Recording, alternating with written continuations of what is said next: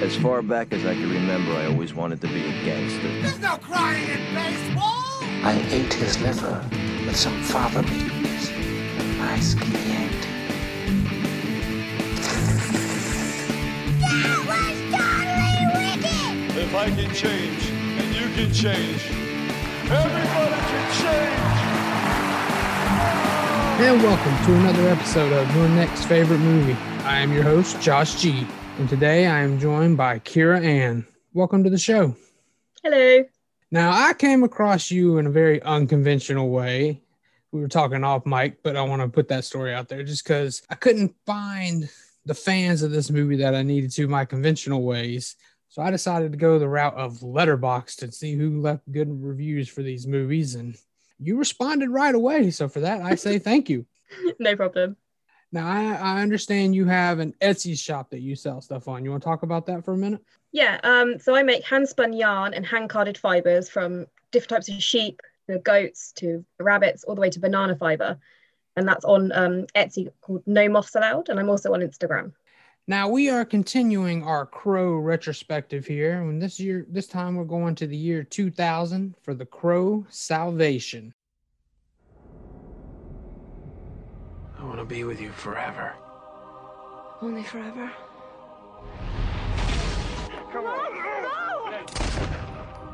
The Crow legacy continues when a young man is wrongfully accused of murder.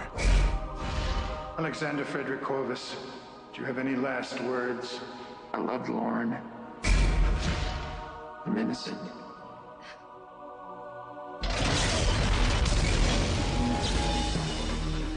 Now, with the guidance of the Crow, he sets out to find the killer. Where did you come from? I'll make sure everyone knows that you're innocent, that you loved her.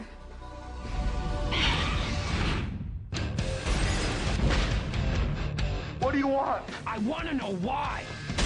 I can't be alive, not without you. Eric Mabius, Kirsten Dunst.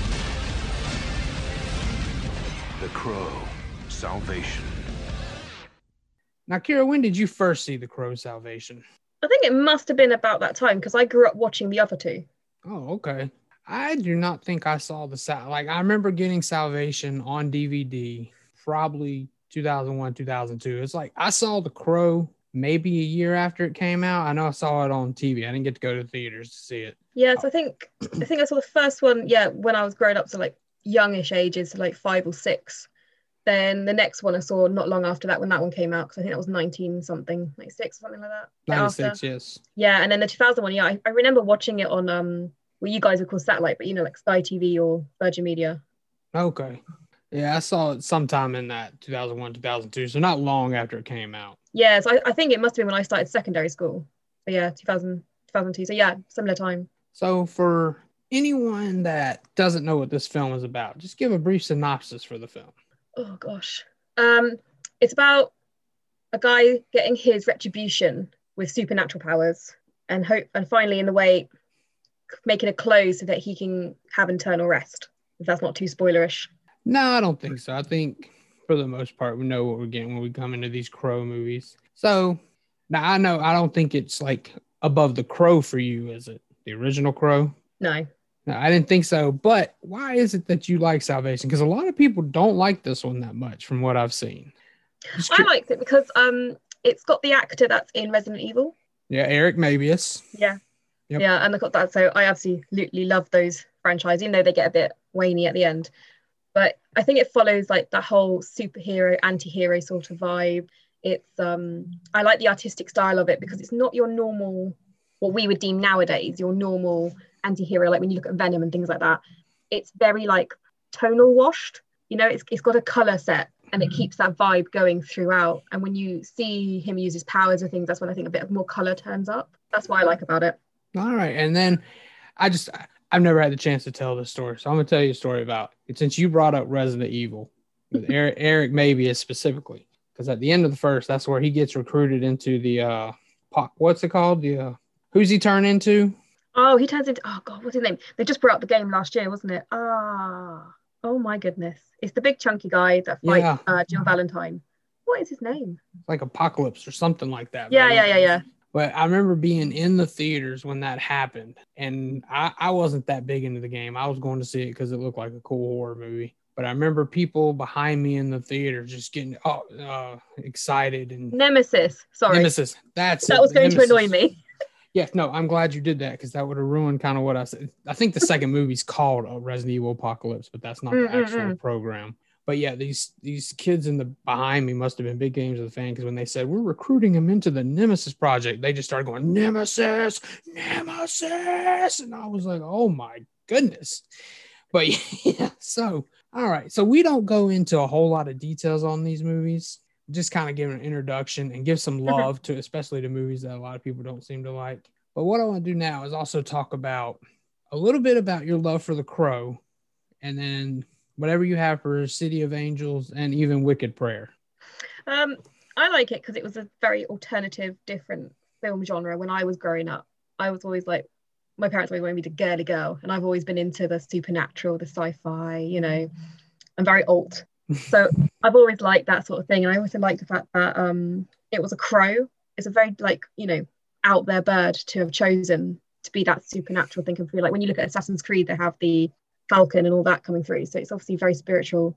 And I quite like that. And I like the fact that the costume and everything was so simplistic. And in a way, it was like war paint. And I don't know, when you're growing up watching these things, you're like, that's so cool in your head. And I think also around that time, Matrix was coming out. So it was all the big leather coats were in. It's all that gothic grunge punk sort of look coming through. And of course, like I said, I grew up watching that, and I grew up watching Blade Runner. So I think it's all that sort of style. Right. For me, it was just like the epitome, I think, of what I like now. That is my genre I watch now. I don't like too much of the gore, but I love the supernatural. I love the sci-fi. I think the story as well, it's not too overboard. It's quite simplistic, easy to catch up if you've just gone halfway through watching the film. You're not going to be confused with what's going on. Okay, yeah. No, I agree. And each story is self-contained. It's its own story. But if we're to compare it to the others, I don't think it's as strong. You know, the first one's always going to be the best because of Brendan Lee. And the second one following on, because you've got is it Sarah that follows on into that story. Whereas this one, I feel like they were trying to make it more of a standalone film coming through, because there was supposed to be another film coming out, was it the years back, and then it got dropped. So I think, like, you know, they were trying to do something new, but it just wasn't there. And I remember hearing some sort of news about how it was based off of a book.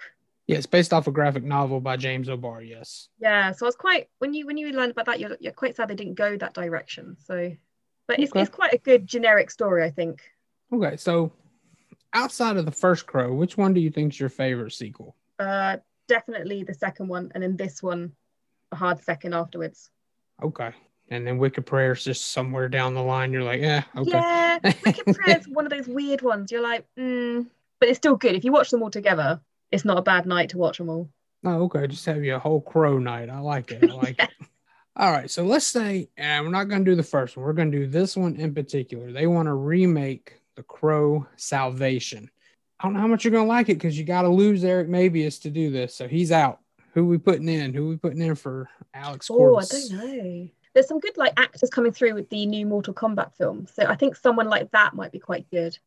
It's got to be someone that I think that be quite good with their stunts. I don't really know, to be fair.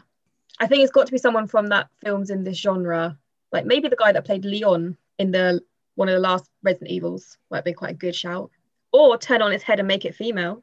That would be interesting. Yeah, that would be good. All right, how about the role of Kirsten Dunst? I guess if you're going to make the Crow female, you'd probably make her male, but you could leave her as female. I mean, this is 2021. We can do what we want. The young girl from Kick-Ass might be good to reprise that role. Chloe Grace Moretz, is that you're talking about? Yeah. Hit Girl. Because she's got that punky attitude. Yeah, I agree with that.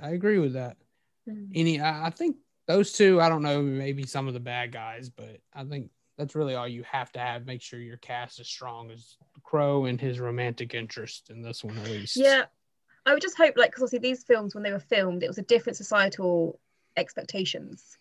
And I just hope, that was the only one thing that does nag me, is that the women in it are kind of pathetic in a way, on the good side.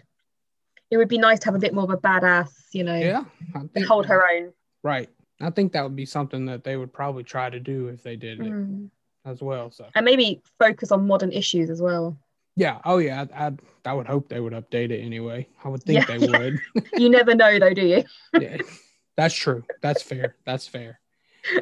All right. So, for anyone that maybe hasn't taken the plunge on Salvation or maybe just needs to go and take a revisit, do a final pitch on this film for them, why they should revisit this one in particular. I think you should revisit this one because it's a great third installment to the Crows trilogy, if you look at it that way. It's also a great standalone. You're not going to be bored watching it.